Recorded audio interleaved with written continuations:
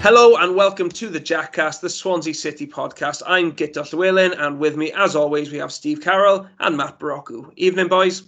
Evening.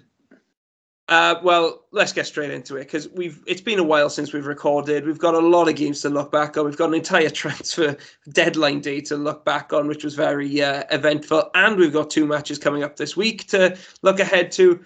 But there's only one place to start, and that is in one of the craziest games that I think any of us have ever been at. Luton Town 3, Swansea City 3. All three of us were at Kenilworth Road on the weekend. It was my first away game since the South Wales derby in 2019, which finished 0-0 and could not have been any more different to the match that I saw on Saturday. Steve, we've got to go through it in stages. Let's start off with the first half. How bad was it? It was bad. I was at Preston a few weeks ago, and the second half there was incredibly bad. And I would say that this was sort of on a par, really, wasn't it? We conceded sloppy goals. We didn't really offer any threat going forward. What can you say, really? Pretty much everything that could go wrong did. And I think if you're looking at, we made 3 subs at half time, for example. I think, a lot of them could really have been taken off. And you could argue the ones that were taken off probably didn't deserve to be singled out in some way. It's just that you have to change it. But yeah, it was a half of, were there any positives in the first half? I'm really not sure there were. No, I mean, the one positive was that it was only 3-0 at halftime. It could have easily been 4. Luton absolutely demolished us. Their high press, we couldn't cope with it. We couldn't play around it. Our decision making was abysmal. We didn't really have any kind of shape. Decision making was shocking, absolutely appalling. And Matt, I think it's fair to say a lot of fans really turned on that team in the first half, and the atmosphere got really nasty at times, didn't it? Yeah, it wound me up. I just thought it's the same. I mean, I think we were all united when Cooper was replaced by Russell Martin, but I thought that this is going to take time. This is 2 years of anti-football. No one's going to sit here and say Cooper didn't, get incredible results, because he did. But Russell Martin wants to come in and rip up the whole style and build us back brick by brick. And that's with no pre-season. And, we've had COVID run rampant through the camp as well. It's just been such a rush start for him.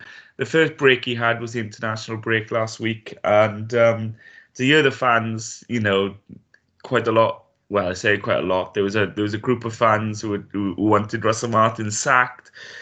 This was after about 20 minutes of the game. And I just thought, God, the season's kicked off 6 weeks ago. It's just mental. But this is football for you. This is football fans. They're so impulsive and so knee-jerk, and I was infuriated, because I was just thinking, for me, the story will stay the same from now until May. It's about survival this season and building and seeing progress with the style, because for me, you can't realistically think that we are going to be, challenging the top 3-4 in this division this year. I think to do this now, we have to start and build it all back again. And I think we've seen, the stats have backed it up as well. The football we're playing, we're dominating the ball, we're playing the least long balls in the whole division, and everything is showing that the building blocks are being put into place to make this. But in fairness, Matt, in that first half on Saturday, we couldn't see any of that. It was a shock, and the fans were turning on Hamer and every single outfield player. There were so many mistakes that they didn't really seem to know what they were doing, and it did, in fairness, look like there had been very little progress since the opening day, because once again we came up against a pressing side, having played against a couple of teams recently who've sat back and invited us to attack, and we could not cope with that press in any way, shape or form, and they destroyed us in that first half. He's not immune to criticism, and there's plenty out there which is valid. The fans singing to get him out, I think, is incredibly premature. And I think Russell Martin, provided we stay out of the bottom three, I think he deserves the season at least to really try and put something in place. But yeah, it was awful. It really was. And you could say, there are a lot of things where the Swans sometimes try to overplay it or try to be a bit too cute in dangerous positions, and sloppy pass and then invites pressure on. I'm not particularly a fan of playing two men behind the sole single striker. I'd much prefer to go two strikers up there and one man in behind, namely Olivier and Jam, to play in that hole, because I feel like at the moment the sole striker is isolated. And you saw in the second half, it was a lot more dynamic. We were on the front foot. Luton couldn't get out of their 18-yard box. It was that dominant. But yeah, the first half was shambles. The goals, all three of them, were sloppy, poor defending. And there was a lot of arguments going on amongst the away end. But you know what? I think what we're going to come on to now is the reason why I think we need to be patient with this team. Well, before we get to that, I mean, quickly, Steve, there were two moments of refereeing controversy in the first half. One of them was the penalty inside or outside the box. I don't know what you two think. I felt at the time that it was definitely outside. The replays that I've seen, I would say, suggest that it looks just outside. It is a tight one. I don't know what you thought about that, but the one that's been discussed most, Steve, on social media, it's been shared widely now, is Henry Lansbury's kick on Ryan Manning, which, interestingly, got Manning a yellow card and also Henry Lansbury a yellow card. Did you think the referee got that one right? He didn't get either of them right, in my opinion. But that one, I mean, like the Manning one, I had quite a good view of it, actually. I was probably quite lucky that there was no pillar in the way or anything. But at the time, it was like he's kicked him completely off the ball, really. I mean, there's no attempt to play it. And I did watch the highlights yesterday, and like even on the Football League show, they did pretty much, I think it was Joby McAnuff did say that he could have pulled out of that if he wanted to. I mean, that was shocking, really. I mean, that should be a straight red every day of the week. And from my point of view with the penalty, he hasn't half made a meal of it. I'd go as far as to say it's pretty much a dive. There's not enough in it. Oh, I don't know. I thought his heel was clipped, I'll be honest. I did think Norton had got himself into a real mess and got too tight to him and clipped his heel, I thought. I thought it was a foul, but I thought it was outside the box. Well, like I say, whatever, he definitely was looking for it, wasn't he? And he has conned the ref, essentially, with that one. But it's funny how the ref saw that, didn't he? But he had just as good a view as the Manning one and gives nothing. So I think a nice little trip to Specsavers is on the agenda for him. Matt, what do you think? Because that Manning one in particular, it's so random. It really is just not the kind of thing you expect to see. And I was actually surprised that there weren't more calls from the away fans for it to be a red at the time, because there was a bit of off. But like when you think about the force with which he kicked Manning, I was amazed that they weren't baying for blood.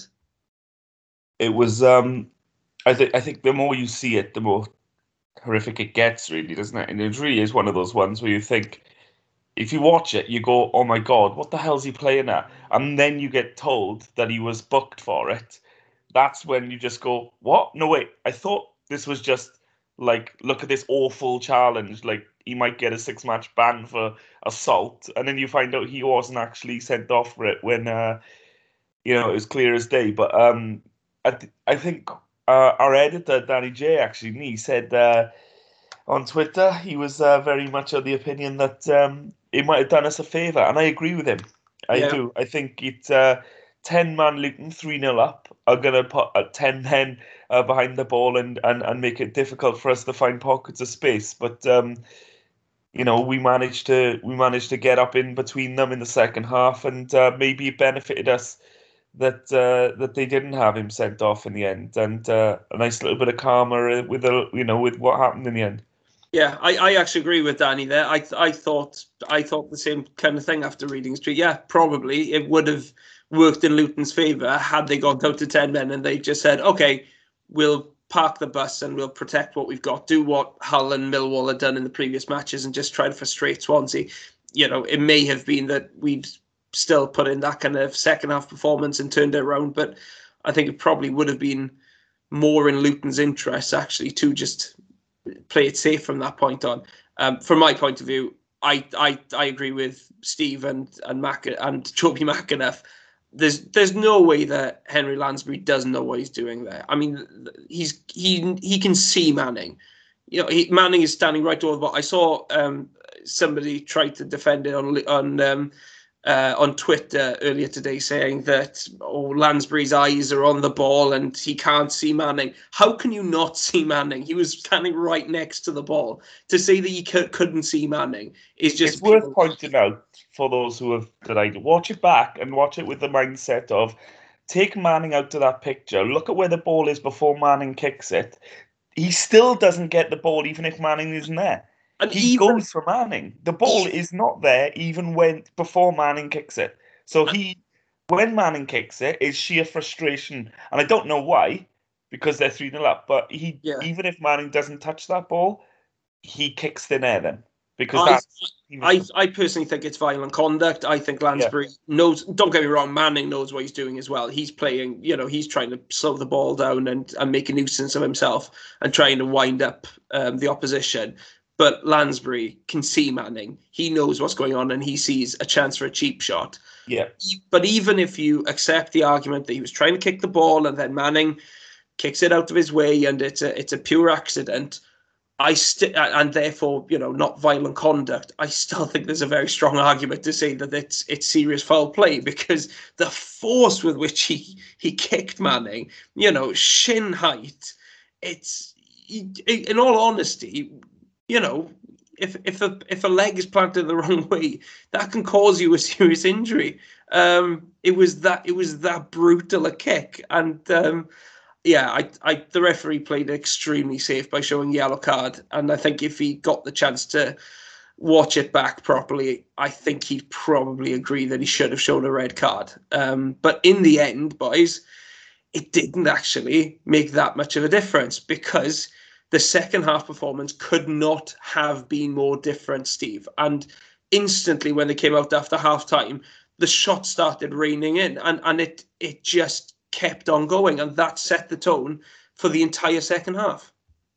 Yeah, it was a big improvement. I mean, it seems to almost have this attitude a little bit that we didn't have a lot to lose, because obviously the game looked completely hopeless and 3-0 down, as you'd expect, really. But we did start to play a lot better, didn't we? I think what Matt was saying, really. I mean, I think from my point of view, playing Grimes and Downs in the same team is quite cautious at times. And I can understand it in some games, but I'm not sure it's entirely worked, and it doesn't then allow us to create many good chances. So I felt that putting in Cham a little bit deeper actually worked very well, for example, and that was one of the key reasons for me, while we did do a little bit better. But it was, the other thing I did quite like was when there was a little bit of space for us to take a shot from outside the box, we seemed to be doing it rather than looking for that extra pass, which sometimes is what we do, and then the move breaks down. But obviously, really, all 3 goals are outside the box, and that's incredibly rare for us, really, but I think very encouraging as well. But I mean, there's probably one other thing we should discuss, which is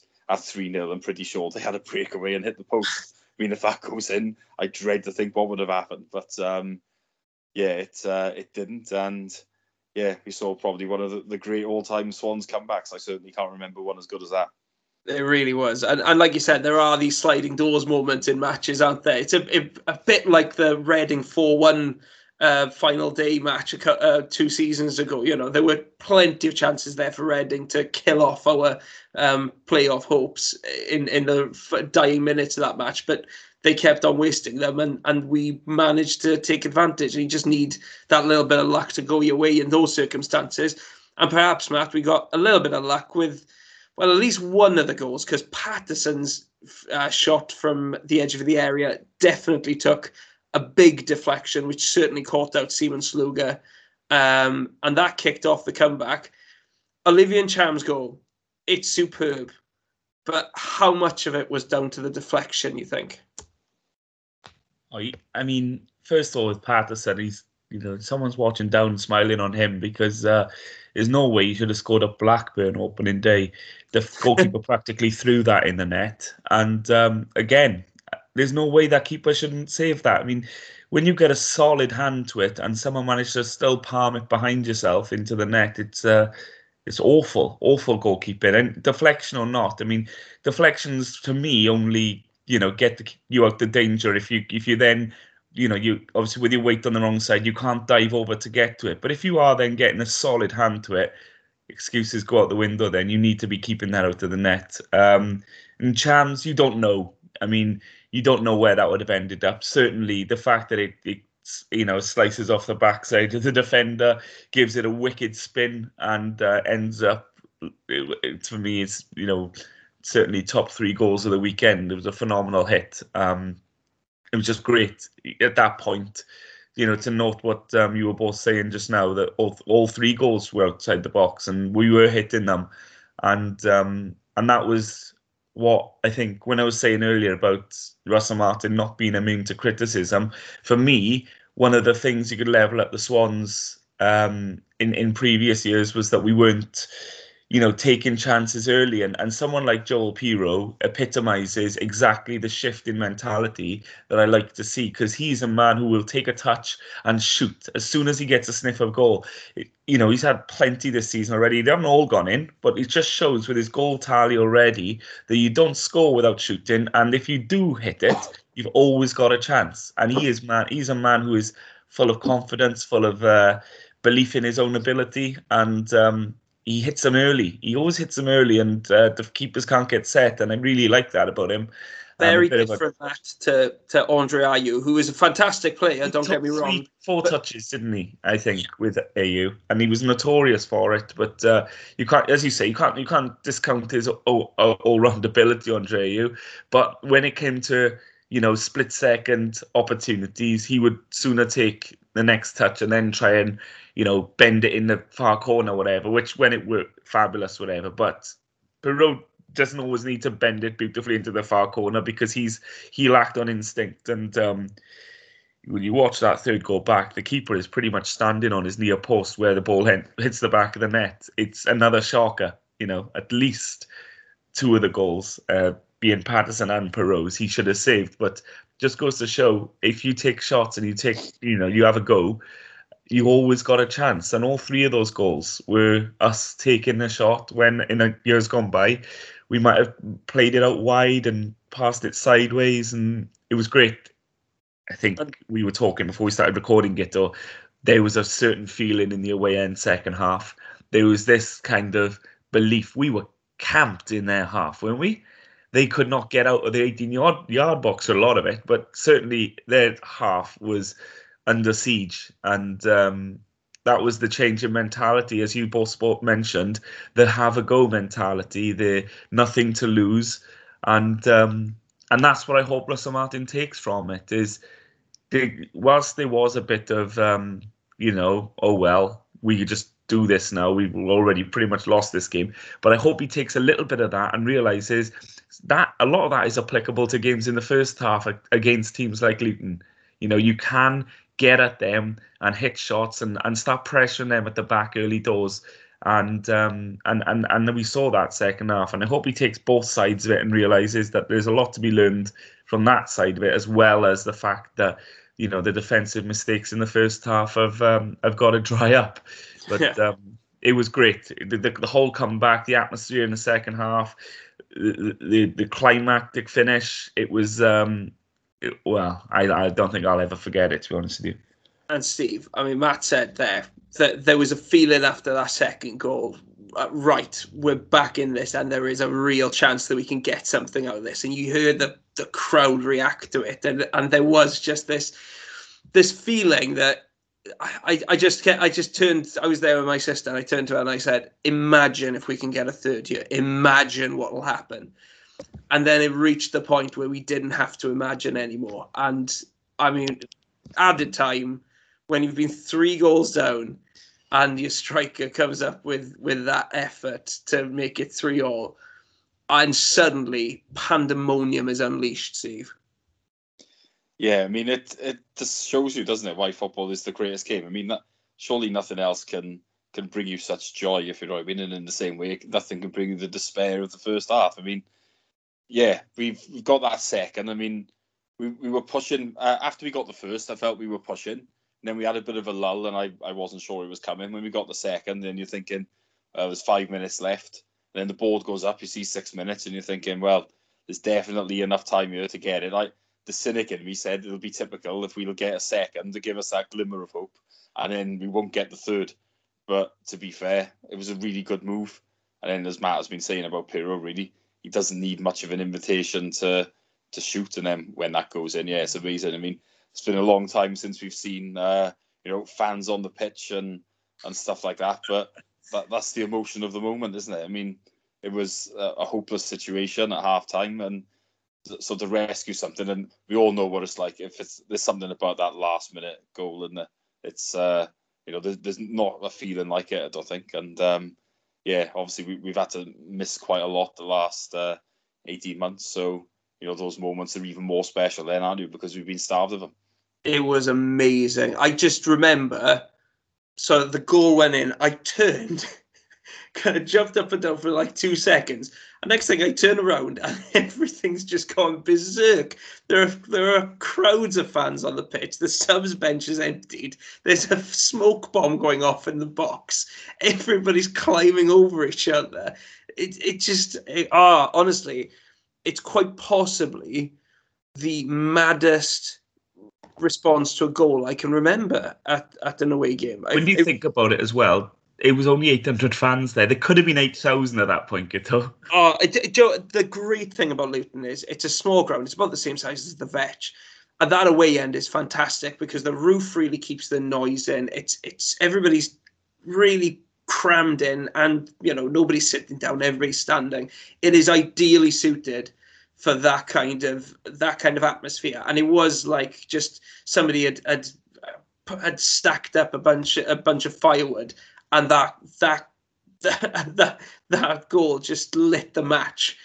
And just, well, I say a pile of firewood. It was firewood with fireworks mixed in with it, because it just exploded at that stage. It absolutely, everybody in that stand lost control, apart from the one man who I saw on the replays just casually standing there and clapping. Fair play to him for keeping his cool while everybody else around him was losing. Don't know why he bothers going. If that doesn't get you, excited, then nothing will. But it was just, an incredible scene. And the thing is, it could have actually got better, because the Swans, at that stage, we still had a couple of minutes left to play. And there was one moment where Ethan Laird got past Seaman Sluga, pulled the ball back, and I was starting to think, oh my gosh, is this going to be 4? I can't actually imagine what it would have been like had a 4th gone in. To be fair, we've done Luton a favour, because I think Kenilworth Road would have lost its safety certificate had we scored a 4th in the 96th minute, as it were. Obafemi, he just couldn't quite, beat his man to the open goal there. But if it had gone in, then I dread to think. There certainly would have been injuries in the away end, because it was absolutely insane after the equaliser. So thankfully, the general mood was as absolutely gone as the game was. 3-3 was enough to send everyone home in absolutely delirious spirits. So it didn't matter too much in the day. And when the dust settles and you look at it and you think, oh God, can you imagine if we had, as you just said? But 3-3 was enough for fans, and for the safety of everyone concerned, I think 3-3 might have been the best result, because it was, as you've already described, it was quite chaotic, to say the least. Like you say, fans on the pitch, flares in the box. Ref might have had to take the players off the pitch if we'd scored a 4th. I don't think there would have been a pitch left, if I'm being honest. If you said there, it felt like a win. I remember walking back to the town centre and just checking my phone to see, oh gosh, what's that done to the table? And then seeing that we were level with the team 3rd from bottom, I was thinking, oh yeah, we didn't win, did we? We only got a draw, but it didn't feel like that in any way, shape, or form because it was, it was the celebrations were what you'd expect for a win. And I mean, Steve, that we've slated the first half performance, but how good was that second half performance? And I gotta give a special mention to Olivia and Cham because it's a long time since I've seen an individual performance that good from a Swansea City player. Yeah, like you say, it was superb, wasn't it? We just seemed to play with this like freedom, didn't we? I think is probably the best way to describe it. As you say, and Cham was superb. I mean, the goal capped it off, really, didn't it? But he was always seemed to be on the ball. He was playing nice passes. He was driving a team. So I think the thing within Cham is, I'm sure we'll talk about our transfer business at some point, but I mean, he's probably the type of player that on ability shouldn't be with us. I think there's obviously been a couple of issues with him where, maybe off the field stuff, or maybe his attitude has not been right or something like that. Because, I mean, he was very good when he was at Celtic under Rodgers, but obviously after he left, it didn't seem to be the same for him. But, I mean, I could easily see him maybe staying here for a season and then someone coming in and giving us a decent transfer fee for him, for example. So I think we are lucky in that sense to have him. We've taken what is probably a little bit of a gamble, maybe. But on ability, I mean, I think we've seen it now, haven't we? That this is a guy who could really be a top player for us, I think, in this division, really. So it's a lot to be encouraged about, isn't there, with him? Yeah, absolutely. And there were a lot of players in that second half. I mean, the entire team played brilliantly in that second half. But Matt, I mean, others who stood up, Piru, not too bad for what one former director said was the worst player that we'd ever buy. He's not doing too badly, is he? I thought Patterson, who does blow hot and cold, I thought he was absolutely fantastic in that second half. Grimes really upped his game. And I thought Ethan Laird was an absolute constant threat down that right side and absolutely tormented Luton's left back. And he really does look like he's going to be a serious weapon in this league. Well, I thought for a moment there you were going to, omit Ethan Laird, which I was going to jump in and say, but I'm glad you mentioned him because what a signing he's proven to be already. I mean, he looks every bit, and you may laugh at this and you may tell me it's premature. I think he's a better player than Aaron Wan-Bissaka. I do. I watch. You see a lot of Premier League football. That's premature.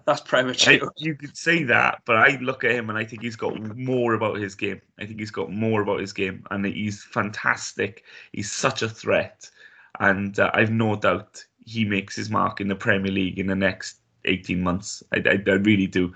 I think he's waiting to make it, and there's really looking at it and saying that Connor Roberts came a stage here and came back into this team, they'd have to play on opposite wings because unfortunately I don't think Connor Roberts unseats Ethan Laird in this team. I know he's gone now, so that's a conversation that is null and void. But in terms of, we were talking about having two options that side, well, he'd have to play on a different side because Ethan Laird is just offering the constant threat. As you say, he tormented the defence, but he's been doing that since the start of the season. And there's nothing that he isn't afraid. It's nothing, that he is afraid to do. I mean, he can run around the outside of a man and beat him for pace every time. But also, as we see on many occasions, he's happy to put his foot on it and then run inside with the ball as well. So you're damned if you do and damned if you don't with him.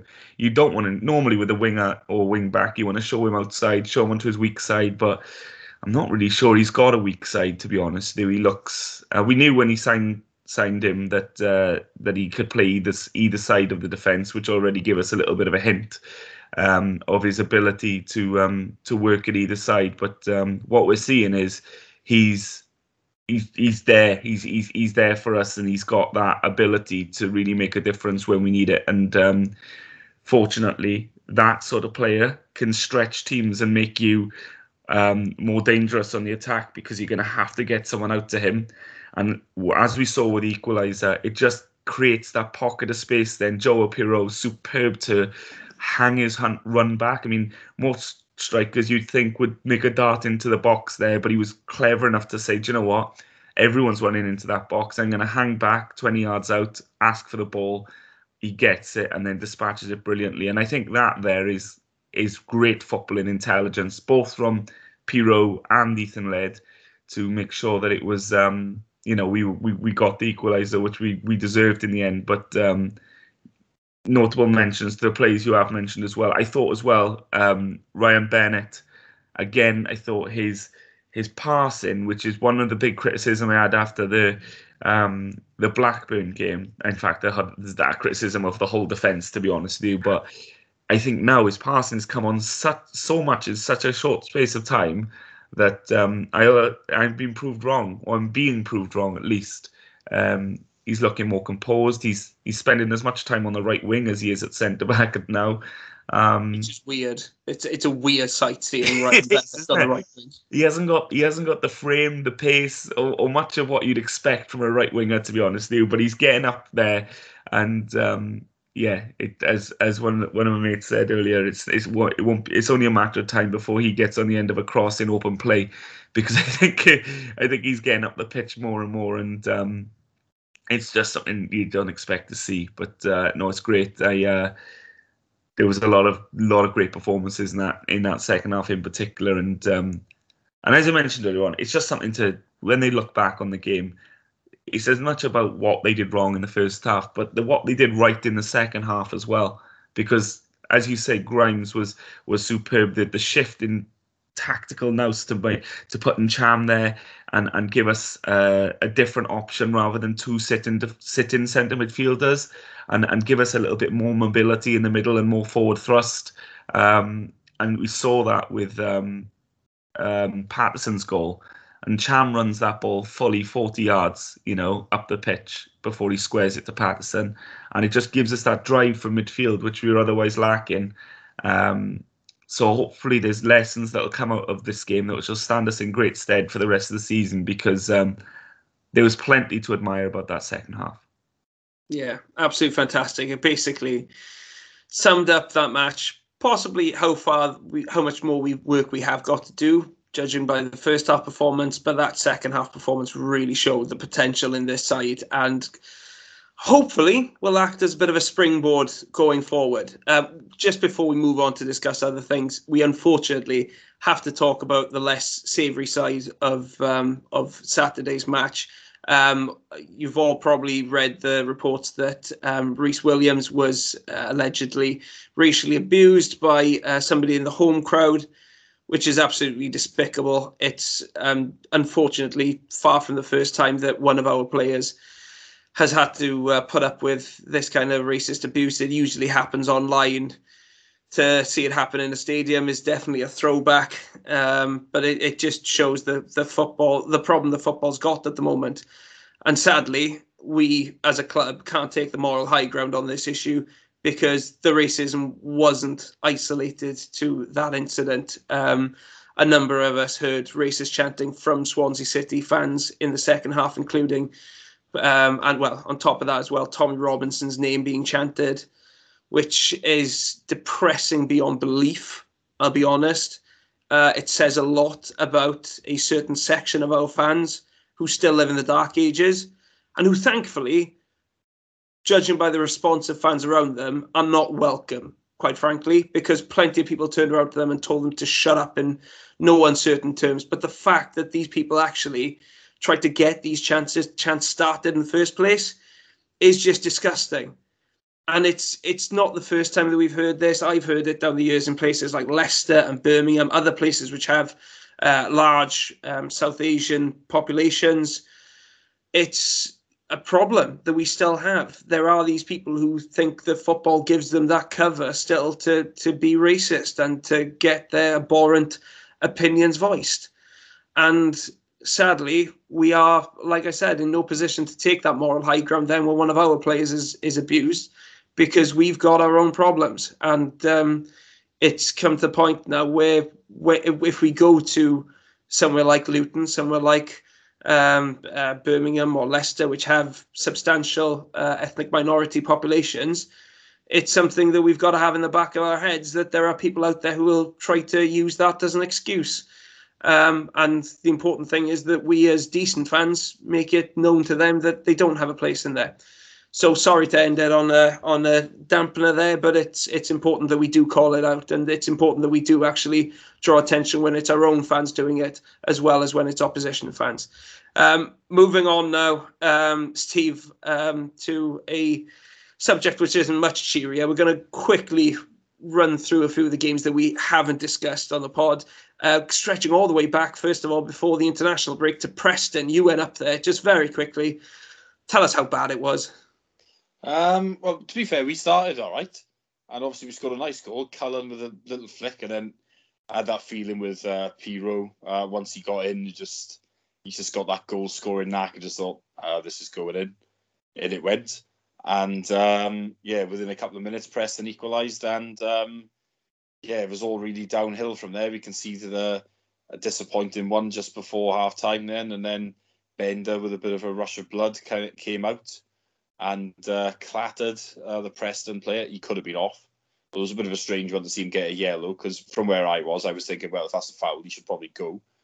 If it's not, obviously, then it shouldn't be a free kick and nothing. But so to see him get a yellow was a bit of a strange one, I thought. But Preston scored from the free kick, and then after that, we were really, really poor, if I'm honest with you. I'm not sure we actually had a touch in their box in the second half, which was quite disturbing, considering the fact I don't think Preston are much of a side at all. So, yeah, it wasn't great. I mean, I wasn't too alarmed, purely because I think, again, we were missing a couple of players from COVID. There'd been a lot of issues in there. I think there were 7 games in 22 days. The manager only came in 5 days before the first one. A disappointing start was hardly a massive shock, in my opinion. And, obviously, it was disappointing, but it happens, doesn't it? And then, if anything, the good thing probably was that the transfer window was open, and that obviously then maybe gave us that bit of a push to think, right, well, maybe we do need to get another couple of players in here, because we haven't had a great start of the season. Yeah, and Matt, we then had the transfer deadline day, which we'll discuss in a bit. We had the 2-week international break, which acted as a bit of a mini pre-season for Russell Martin. And then we got 2 quickfire home games against Hull and Millwall, 2 teams who are down towards the bottom end of the table, along with the Swans.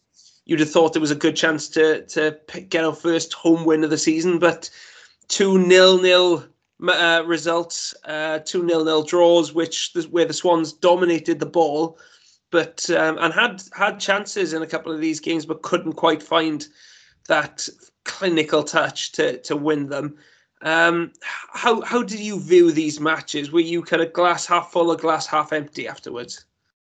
I surprised myself this season, Guto. I find myself a lot more optimistic and patient with what we're doing, because I think I can see what we're trying to do as well, and I know that this won't happen overnight. So when we look at, in particular, the Hull game, I thought was superb. I mean, they were hanging on for dear life. They offered absolutely nothing, and we could still be playing now, and it would be Hull nil, because we were just all over them. And I think we did everything but score, which is unfortunate. The game is about scoring more than the opposition, and we couldn't do that.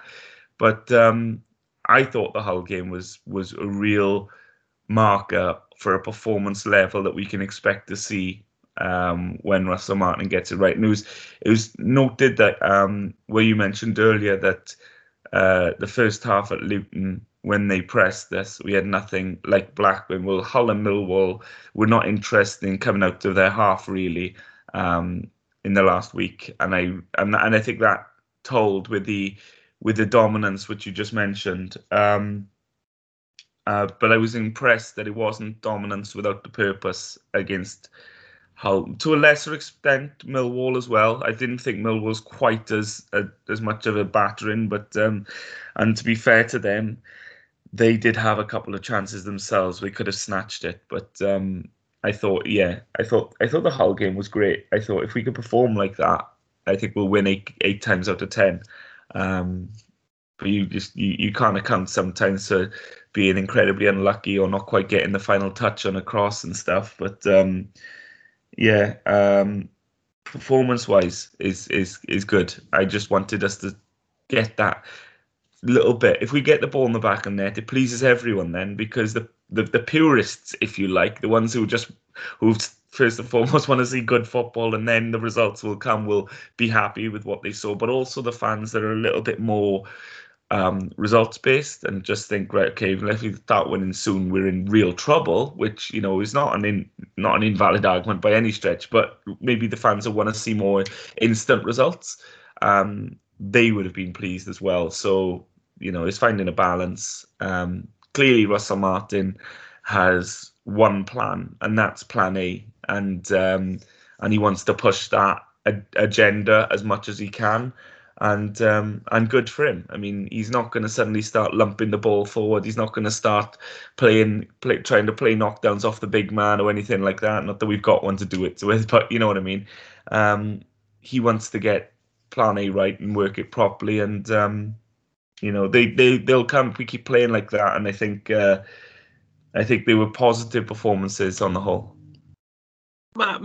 Steve, what about you? I mean, 2 0-0 draws. That's 1 goal in 4 home games so far this season in the league, and that came in a 3-1 defeat to Stoke. Is that something that concerns you? The fact that we haven't been able to find the back of the net against what, for the most part, have been, you know, struggling sides in Sheffield United, Hull, and Millwall. Yeah, it's not great, is it? I mean, you can't dress it up. You know, I think against Hull, we were a bit unlucky. I thought we were the better side, as Matt said, really. I mean, you know, we should have had a penalty for the Laird one. And I think that the Manning one could have been one as well. So, you know, that if we'd got the penalty and then got the win, that would have made a bit of a difference. And I also think as well, if we'd got a penalty in that game, the game may have opened up a bit, because Hull, you know, were quite negative, weren't they? They were just sitting deep, and sometimes it can be a case of if you get that one goal, then you might well get another one, purely because the opposition then have to do something and their game plan's been undone. So, you know, I think the Millwall performance wasn't as good, but arguably we did create better chances in that game. I mean, the Obafemi one he was a little bit unlucky. I think the Patterson one in the first half, I mean, if Laird hasn't blasted the ball at him and just plays it nicely along the floor in the box, then he probably would have scored that. So, yeah, I think we just have to be patient, really, don't we? I think it will improve. I think, if I'm honest, after the way we've finished at Luton, I would like to see us start with that team rather than playing with Grimes and Downs, as I said earlier, and also playing with 2 up front, because I think that will give us a bit more of a purpose. Because obviously it's great to see us get those 3 goals in the second half the other day, but before that it was 4 goals in 7.5 games, and obviously that's nowhere near good enough, is it? So, you know, I'm hoping now that we've played with that team and it worked, that we will start with that this Saturday, and hopefully then we'll have a bit more of a cutting edge. Yeah, I mean, I think we've taken about 10 minutes to discuss Preston, Hull and Millwall, while the Luton chat seemed to go on for 2 hours. I'm sure you won't mind that as listeners this week. We'll just go back again now to discuss transfers, because the end of the transfer window was pretty hectic, as it always seems to be these days at Swansea City. The big news, I guess, is the biggest news probably was the departure of Connor Roberts, player who's, you know, been at Swansea since he was a little kid, a Swansea City fan, a player who we've all, you know, loved watching over the last few years. But Matt, it was time to say goodbye, and he's gone to Burnley. What was your impression of the transfer as a whole? Obviously a disappointment to lose him, but can you understand from Roberts' perspective going to the Premier League and from the club's perspective to cash in on him, as he enters the final year of his contract? Yeah, and only surprise, I guess, is well, I suppose it's twofold. First one is that Roberts was the one to go out of the sellable assets in their final year, because he was injured, so that perhaps he would be the one that would stay for that purpose. And the second shock was that once it happened, he was the only one to go, because I thought maybe that that Grimes deal would have been the done deal of the day, really. It seemed, you know, prolonged interest there, and but Roberts is, you know, he deserves a shot at the Premier League. He does. He's been a standout performer for us for a number of years now, and I think his game has improved. I think he certainly found his position really as a wing back. I think he perhaps previously wasn't quite as comfortable at right back, but once he's been given the license to maraud up and down the wing, well, he's like the Duracell bunny, isn't he? He can go and go and go all game, and he's got an end product, which isn't something you can say for all full-backs. He not only produces the goals, but he can score them as well. So he's got a lovely knack of arriving in the box at the right time. So there's no doubt why he's got the potential to make in top flight. Always a gutter when you lose a local lad come good, though, isn't there? And for me, he epitomised the Graham Potter team, the one we all fell in love with, because everyone may as well have been born and raised in Landau in that team. It felt like everyone played with passion for the shirt, and he epitomised that attitude. So yeah, gutted to see him go, but wish him all the best, and hopefully he makes a real mark for Burnley. And transfer deadline day in itself was busy enough for us, so we'll get on with it.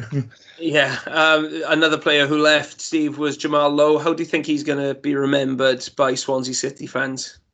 I think obviously the standout moment is the double at Cardiff, and it's just a crying shame that we weren't there, because that would have been one of the all-time great away days, probably even better than Saturday, which I don't say lightly. But yeah, I think from my point of view, Jamal Lowe didn't really suit us. I thought that from day one, really. I mean, don't see him as a striker, see him as more of a wide player.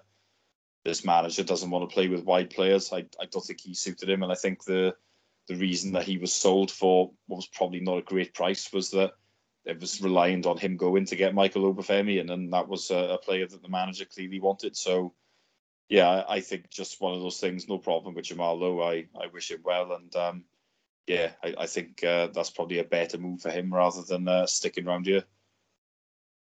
Yeah, it'll be interesting to see how he does, at a club where he's going to face some competition. I don't think he's going to be a regular starter, and see if he can make the breakthrough there. But yeah, it seems, that Lowe didn't really feel that he had a place at Swansea going forward long term. But in the year that he was with us, he scored 14 goals in a team that didn't really score many goals, and certainly played his part in getting us to the playoffs. A lot of incoming players. We'll go through them quickly, Matt. Rhys Williams, Olivier Ncham, Michael Obafemi. Which one of those on deadline day excited you the most? Well, it was one of the front two, really. I actually really like the threat that Obafemi provides, but just for sheer stature in the game already, and the fact that he had obviously the caliber to play at in the European level, and as Steve mentioned earlier on, Olivier Ncham is potentially worth quite a few £1 million, and not at this level either. So I think I get, with absolutely no disrespect to either player, if anyone misinterprets this, I get Leroy Fer vibes, in that I always felt with Leroy that he had the ability. That was never in question. He was, when he wanted to turn it on, he was the best player on the park. And with Fer, I always thought too often he didn't want to turn it on. Now, I've got no such concerns with Ncham at the moment, but that was the one thing the Celtic fans said about him when we signed him, was that you've got a hell of a player if he can be asked. And so that's where I got the comparison from. But hopefully we keep him tuned in and keep him enthused for the project, because at the moment he's proven why he's played at such a level, because he's certainly something we were lacking, and he provides a lot of attributes which we need on the pitch. So I was excited by him, and I've not been disappointed so far. Yeah, I think the Leroy Fer comparison in terms of style is a pretty valid one. He's a player that receives the ball on the half turn, looks to get us moving forward, and at his best, he just oozes class. Hopefully he can show a bit more consistency than Leroy Fer did. Fer was, brilliant on his day, but pretty awful when he didn't want to be. Didn't really feel up for it. Steve, one of the main stories of transfer deadline day, and Matt's touched on it, is Matt Grimes, who didn't move anywhere, despite widespread speculation that he would be going. So a lot of people thought it was a done deal even, but he stayed, despite the fact that there were bids for him. Are you surprised that the Swans put up a fight to keep Grimes? And considering apparently the alternative had he left was Tariq Fosu from Brentford, do you think we made the right choice in keeping Grimes? Because this has really divided opinion among fans too. I think we may have made a mistake, if I'm honest. I mean, I like Grimes, I always have. But when a player is in the last year of his contract, and I personally don't think he's going to sign an extension, from what I've heard, that indicates to me that maybe we should have just moved him on, because, you could have got a few quid in then. And if we're honest, I mean, we've got quite a lot now of deeper midfielders, but we are lacking players for the number 10 position. And Fosu would have been a really good addition in that sense. So, if I'm honest, I think maybe we should have done that deal. I mean, from my point of view, I'd rather a different midfielder would have left. But the fact is, there was interest in Grimes. He's got a year left. We would have been able to command the fee for him. Sometimes you need to maybe do a deal like that where you sell someone you'd rather not sell, ideally, but it's the right thing for the team, and you bring someone else in a position that is you maybe need more. I mean, I made this point to someone the other day about, you look at when the Swans sold Ben Davis, I'd say pretty much everybody didn't want him to go, and I was one of those people. But that deal then allowed us to bring in Sigurdsson, and that made us a better team in a position that we really needed strengthening. And you look back at it and say that we did the right thing. So, I mean, sometimes that's the type of decision I think that we should have made. So, time will tell. At the end of the day, if Grimes could well leave on a free in the next summer, and that'll be disappointing. But we'll just have to wait and see how it pans out. But when we are struggling for goals and struggling for creativity, I can't help but think that maybe I wish we had sacrificed Grimes and brought Fosu in, if I'm honest. What about you, Matt? How do you think of this? Because obviously Fosu would have been a loan deal for a year, but Matt Grimes is probably only here for a year. When you look at his age and contract situation, it would be surprising at this stage if he turned around and committed his long-term future to the Swans. So who would we have got the most out of for that remaining year, Matt Grimes or Tariq Fosu?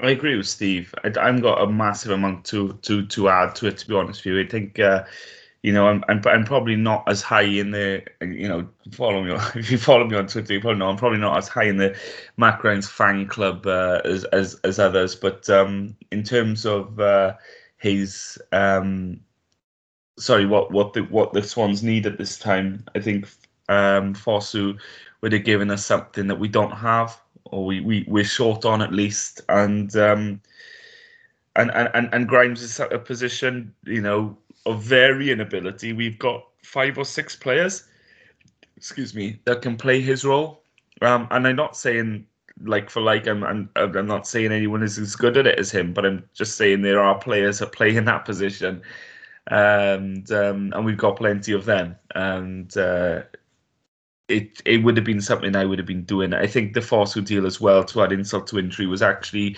a loan with an option to buy as well. So had the finances been agreed, which by all accounts it sounds like they were with Brentford, we'd agreed on the terms of the deal, and it was just that we decided to keep hold of Grimes that the deal collapsed. So that's the big disappointment for me, is that if we'd done a deal with Brentford in which we could have potentially this time next year be making Fosu a permanent Swansea player, that to me would have improved us as a squad and as an outfit to what I think it should be, a drive for the top 6 next season, once Russell Martin's had the opportunity to build his squad and embed his philosophy. So that would have been a great asset for me, I think. And I am disappointed, as is Steve, really, in terms that we didn't get it done. Hopefully it's not dead in the water for January. Who knows?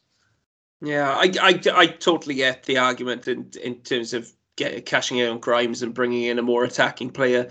But I don't think it should be underestimated either how much Grimes does contribute to this team and how much how much we need a Grimes type player in that midfield to get Russell Martin's style working properly. I don't think it should be underestimated. I think Grimes does a lot of stuff which goes under the radar as well, and he does, he's very high in the tackling stats. His passing, is very underrated. I think a lot of people say he does backwards and sideways passes, which it's been proven that that's completely wrong. But I totally understand the argument in terms of getting in a more attacking player, and who knows, at the end of the season we may look back and say, oh, we probably should have taken that opportunity. But I'm not disappointed that we've kept a player of Grimes' quality, because I do think he is, has the potential to be a really big player for us this season. I mean, looking back at the transfer window as a whole, Steve, how do you rate it? It's been one of major changes. Yeah, it has. I suppose when you look at the players that we did lose in the summer, the likes of AU and Guay in particular, I mean, that was always going to make things difficult. I mean, it's hard to say that now that we've got a better squad than what we did maybe last season. But I certainly feel when you look at the lone players that left, and like I said, the EU had gone, I think at that point, we were weaker than what we are now. I think we do maybe lack that number 10, I think. Certainly maybe an extra option in that position anyway. But I do feel more optimistic. And the good thing from my point of view is, as much as we did have some good loan players, I think now we have invested in a couple of players. And I think there's a few of them that have got a resale value. I'm not saying I want us to sell players at all, but we've got to be realistic about these things that, the parachute payments have ended now. So financially, we probably are going to have to sell somebody every summer to sort of make us like self-sustainable. And I think with the players that we've brought in, younger players, the likes of maybe Piro, obviously he's made a very good start, hasn't he? And I think Downs is going to be a good player for us, and Cham, obviously, that one, he is a little bit older, but if he has a great season, then again there could be interest. So I think we've done well in that sense, because I think the assets that we had run dry really, and that was concerning, I would say. So I think we have done good business. I'm quite happy, but I do think it will take 2 to 3 transfer windows for this manager to have the side that he wants. So that word patience is going to be uttered again. Yeah, and the resale value point is really important, because not that I want to bore people, but obviously the football club's a business. You need to find ways of and in the Championship, where the TV money isn't there, a lot of clubs are operating at a loss. You need those consistent sales of players to keep, to keep funding future transfers, and that's what the Swans have been doing over the last few years. That's what we're going to have to keep doing. But I think we've seen this window. It's youth. That's where the real value is. That's what clubs are paying big money for, is real promising youth talent. And when you look at a couple of the players that we've brought in permanently this summer, there is real potential there for resale value, which works out both ways for us. Either they become really good players and propel the Swans up the league, or they can go elsewhere and the Swans can benefit financially from that. Matt, what about you? How would you rate this window? And do you think Russell Martin now has enough tools in that box to do an effective job here? Yeah, I think we could have done with another attacking player, but I don't think that's the reason, or I don't think that's exclusively the reason, at least, as to why we've had a slow start. I think we could have expected it before a ball was kicked. We should have. He didn't have a bloody pre-season year. So, I mean, the man's only really got training with us during the international break just now. So this is the point now where you start seeing the performances and hopefully in the coming weeks the results as well starting to take shape. But yeah, as far as the team's concerned, I echo both your points. I mean, Michael Obafemi on a permanent, I can't remember the actual figure, but it was cheap, wasn't it? I mean, they thought he would cost, I think they turned down, did they not turn down like 5 million from Blackburn? I think it's around 1.5 million or something like that. Is it? And I'm sure they turned down like 5 from Blackburn with regards to the Adam Armstrong situation. Anyway, I think it was a lot of business that went on in the summer, which showed how ruined the market is, really, isn't it? But I was happy, like you say, and Chams come in, you got Patterson come in. We did a bit of early business with the likes of Liam Walsh as well. So we've made the squad, I think, stronger in terms of, as you say, just assets on the books. Of course, we have still got, like you say, brought in Rhys Williams, you bring in Ethan Laird on loan, but you do beef up your squad with loan players. I think overall, our squad is strong, and I think the likes of it's always a gamble from the Eredivisie, but Joel Pirot is proving himself. Excuse me, I think my Alexa thinks I've just woken her up, so apologies for that. I just taken a plug over. Joel Pirot is proven so far to be the right side of the risk in terms of the signings from that division. He's come in and scored a few early goals, which always helps.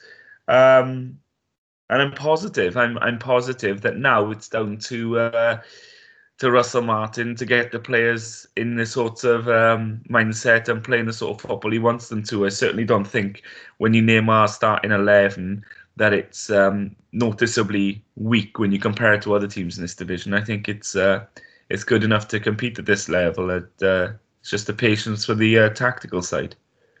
If Alexa wants to voice her opinion on transfers as well. What a bitch she is. She's not sweet. She's a bitch. She probably talks more sensible football than we do, in fairness. But we'll have to wait and see, of course, long term what the effects of that transfer window will be on the club. But it's certainly been a summer of change, as it always seems to be at the Swans. Let's finish off by looking ahead to the upcoming matches. One of which Tuesday night, Brighton away at the Amex Stadium in the League Cup. Steve, we ask this question basically every time we play a cup match. How much priority should we give to this match, and what kind of team do you think we should put out there against a Premier League side in Brighton? Priority is obviously must win, if you are asking, but I think we've got to be realistic here. It's such a hectic schedule. It's probably one of the worst draws we could have, if we're being honest. I mean, it's such a long journey in that. I think the players that maybe haven't had a look in recently, and then maybe one or two coming back from injury, I think that would be realistic players to play. So looking at Fulton and I think Smith, Bidwell hasn't played the last couple of games. So that Brandon Cooper probably deserves another game. So looking really at those type of players, Liam Cullen, another one who's been out of the picture the last couple of weeks. So I think we've got to be realistic here. It's not really a priority for us. We need to get some points on the board in the league, ideally. And, if we go out of the cup, I don't think it's a big deal. I mean, we've got to be realistic where, as much as I would love us to win it and have another European tour, I don't think that's going to happen somehow. Not being ambitious enough, quite frankly. Matt, we're going to be playing against Graham Potter, who is a former manager. Now, the last time we've actually played a couple of memorable League Cup matches against former managers. Of course, we played Brendan Rodgers on the way to the final in 2013, and there was that infamous away game away at Wigan against Martinez, where he did not receive a very nice response from the travelling 5,000 fans up at Wigan. There aren't going to be as many fans, let's face it, down at Brighton for this one. But what kind of reaction do you think Graham Potter will or should get from any away fans who do make the journey down to the South Coast? I'd like to think that any abuse he gets is the sort of tongue-in-cheek abuse that football fans love to give. I think his reception should be good. I understand there's a lot of upset, or there certainly was a lot of upset about the manner of him leaving so soon after joining. But, opportunity came knocking, and he could have, I don't think it would have happened, mind you, but it could have all fallen apart next season. and he could have been left with a struggle to find his big break or his big move into the top division. So I don't begrudge him it particularly. I think he should get a good response. It could be one that we progress in as well, because I don't think Brighton are going to prioritise it. They've had a great start to the Premier League season, and I'm sure they'll want to focus on keeping that up. I'd like to see us keep Obafemi, give him a chance to open his account, because Joel Pirro opened his account on the first game in this cup run, if we call it that yet. So, it's always an opportunity if you can get a striker off the market that, monkey off his back, and opportunity to open his account would be great for him. So I'd like to see him given that opportunity. But as Steve said, 4, 5, 6 changes even maybe. And then it'll just be a case of quite who takes it more seriously, I think, on the day. Yeah, well, in the last round, Brighton beat Cardiff 2-0. They totally changed their team. Cardiff had quite a few first teamers in their starting lineup, but Brighton, it was wholesale changes, and they still managed to knock Cardiff out of the cup.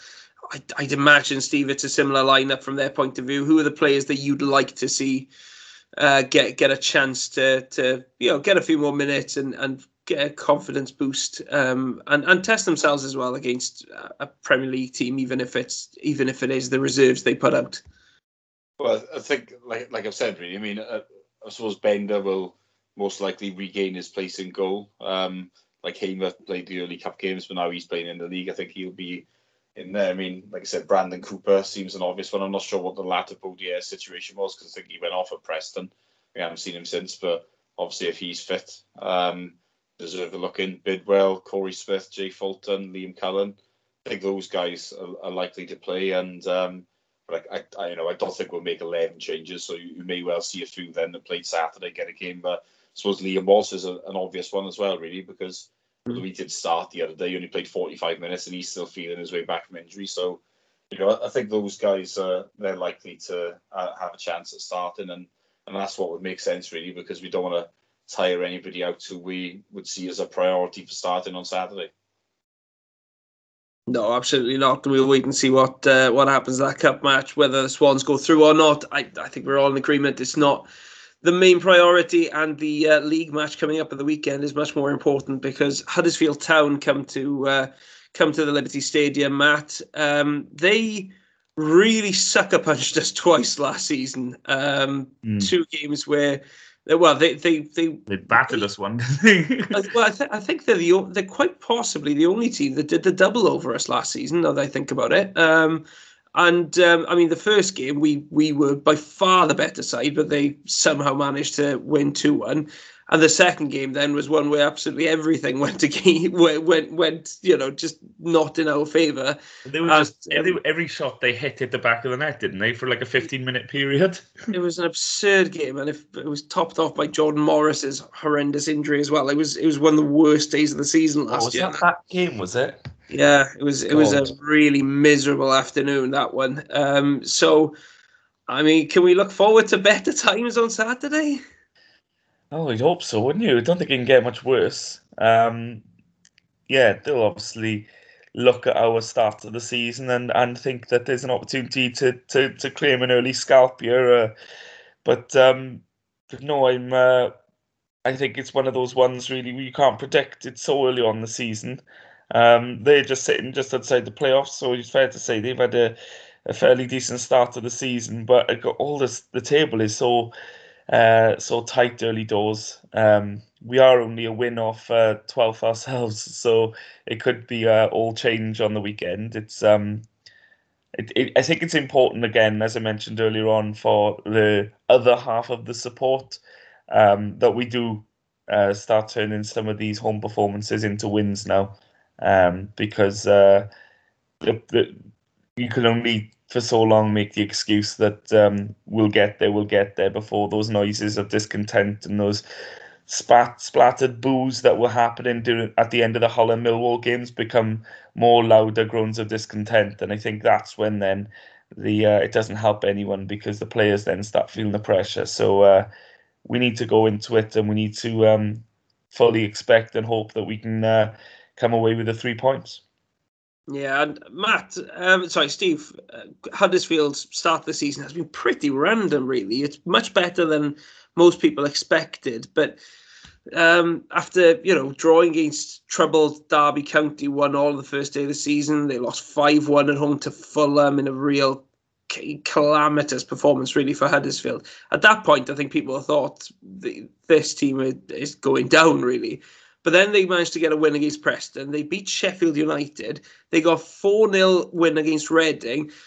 And then the last 3 games, they've lost 2-1 against a good Stoke City team, thrashed Blackpool 3-0, but then on the weekend lost 2-0 to Huddersfield. So it has been a bit of a random start for Huddersfield, even though they're much higher up in the table than most of us expected.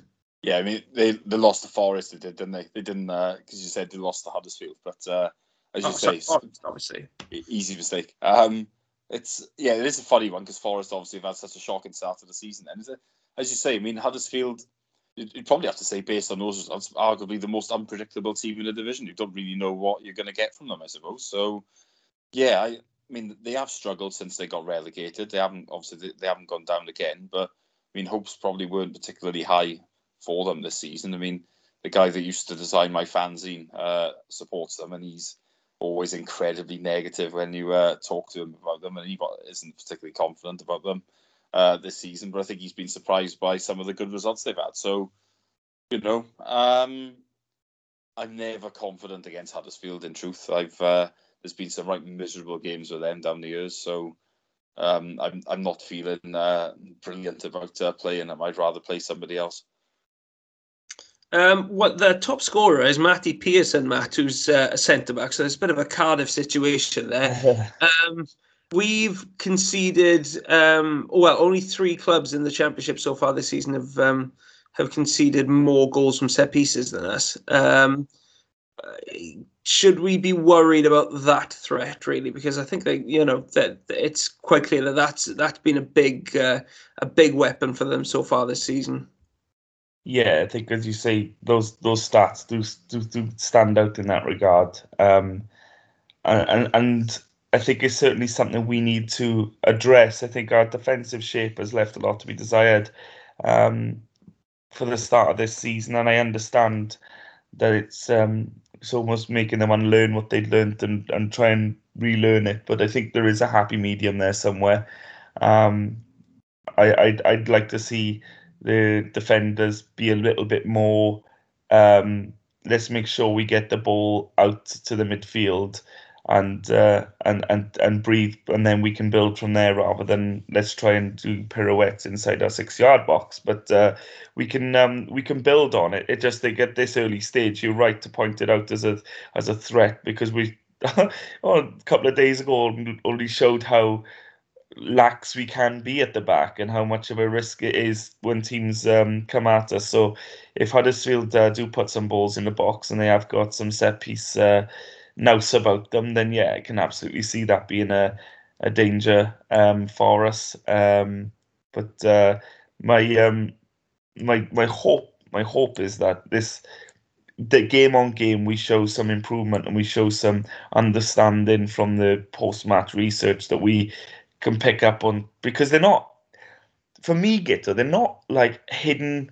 How did we manage to lose this? Or what went wrong there? I mean, for me, it's glaring at times how we are conceding these goals and how we are making continued mistakes. I mean, if you're going to take the first game of the season, for example, we got caught time and time again when we were trying to play the ball at the back, but we weren't supporting the man on the ball. So it was easy for us to lose it because there was no one within 15 yards of the man on the ball. So you can't ask them to start splitting the ball through lines on the first game of the season when you've got no one showing for it, which is a big issue we had.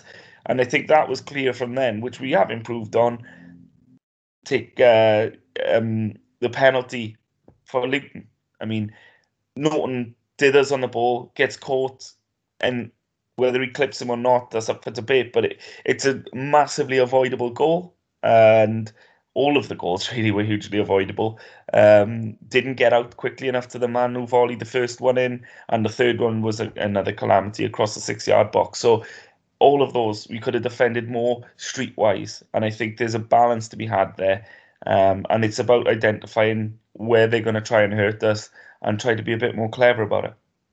Steve, it's one win at home in our last 10 league matches, including the playoff semi-final. Is this something that we should be worried about? We spoke earlier about the fact that we've only scored 1 goal at home. Is there something wrong? Well, the style of play that we're trying to play under Russell Martin, do we make it easier for teams visiting teams than we really should do by playing that style and by not really against Hull and Millwall we really played into their hands really by playing it a little bit slower and maybe giving them a chance to sit behind the ball and just defend. Is this something that we are going to find difficult this season when we play at the Liberty? I mean, possibly. I mean, you look at Hull have been a newly promoted team, and then Millwall under Gary Rowett. I think they're teams that in general are, they're not going to try and dominate the ball. So, but not everybody's like that. I mean, I think from Huddersfield, I think obviously they've got Marcelo Bielsa's former assistant. I think they may show a little bit more than those teams, which is probably a good thing from our point of view, because I think we've always struggled quite often when we've been a possession team against those teams that basically decide to sit in their own half and ask us to break them down. I mean, so, I think the overall record, as you say, 1 win in 10, it's not great, is it? It's not good enough, is the truth. I mean, if that continues, then we're going to have problems. But, you do look at the last couple of games, I think we definitely could have won at least one of them, I would say. I mean, the Stoke game, we were given the hiding. We can't argue there. Sheffield United, we didn't do enough to win. But I think we certainly had the chances, or maybe with the Hull game, obviously, we could have had penalties. So I would say, yeah, the last couple did give us some grounds for hope. But I mean, if you're looking at it as a whole, though, that 1 win in 10, I mean, it's not good enough. And at the end of last season, we struggled at home, didn't we? But obviously, it's a different manager. A lot of the players are not here now, so it's a bit of a clean slate, really. So it's probably more effective to look at the way of, obviously, we've had 4 home games and we haven't won any of them, rather than 1 win in 10 overall, looking at it. But, we're just going to have to see how it pans out. But we do need a win soon. I mean, and if, after this Saturday as well, the next home game is a must-win regardless. So, let's hope we've got one on that day at least. Steve's referring to Cardiff there, which, as we all know, is a must not lose, not a must win. We all know the rules of this derby. Come on now.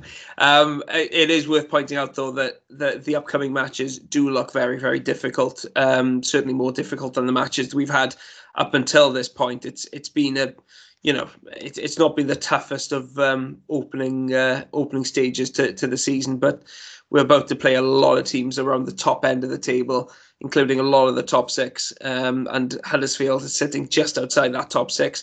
So it shouldn't really be a very easy game this weekend. And with that in mind, let's have your predictions. Matt, start with you this week. Are the Swans going to get their first home win of the season?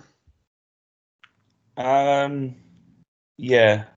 I think so. I think scoring... a lot of conviction there, Matt. Yeah, I'm just looking at the table. I'm just staring at the table, and I'm just thinking, right? Do you know what? We scored 3 goals against Luton. I know Luton defensively have often, since they've been in the Championship, have left a bit to be desired. But in terms of the confidence that it'll give us that we can score. And I know he talked about a lowly goal total. We can go at Huddersfield. We know we got the players there that can hurt them, and the confidence. 3 goals outside the box. That to me tells us that we're now going to hopefully show a little bit more eagerness to hit the ball when the opportunity arises. So let's say let glass half full again. Let's say we're going to win this one. We're going to win it 2-1. Oof, 2-1 says Matt. Steve, what about you? I'm going to sit on the fence and say 1-1. I'm not sure that win's going to come on the weekend, unfortunately. Yeah, I was thinking 1-1 too, but hopefully the second half performance against Luton will really give us confidence, and we'll see, us take the game to a Huddersfield team who've had a good start to the season, and won't be short of confidence when they come down here. So I'm hoping that we'll be that we'll give them a really good game. And I think if we can attack the way we did in the second half against Luton, there's every chance that we're going to get goals. But we'll have to wait and see what happens. It's been a slightly longer podcast than usual this week, but in fairness, we had a heck of a lot to discuss just with that Luton match. Hope you enjoyed reliving that amazing experience with us. Hope it didn't give you a repeat of the palpitations that we all felt on Saturday. But that's really summed up the joy of football, isn't it? Why we all love this sport and why we all follow Swansea City too. So until next time, thank you very much for listening.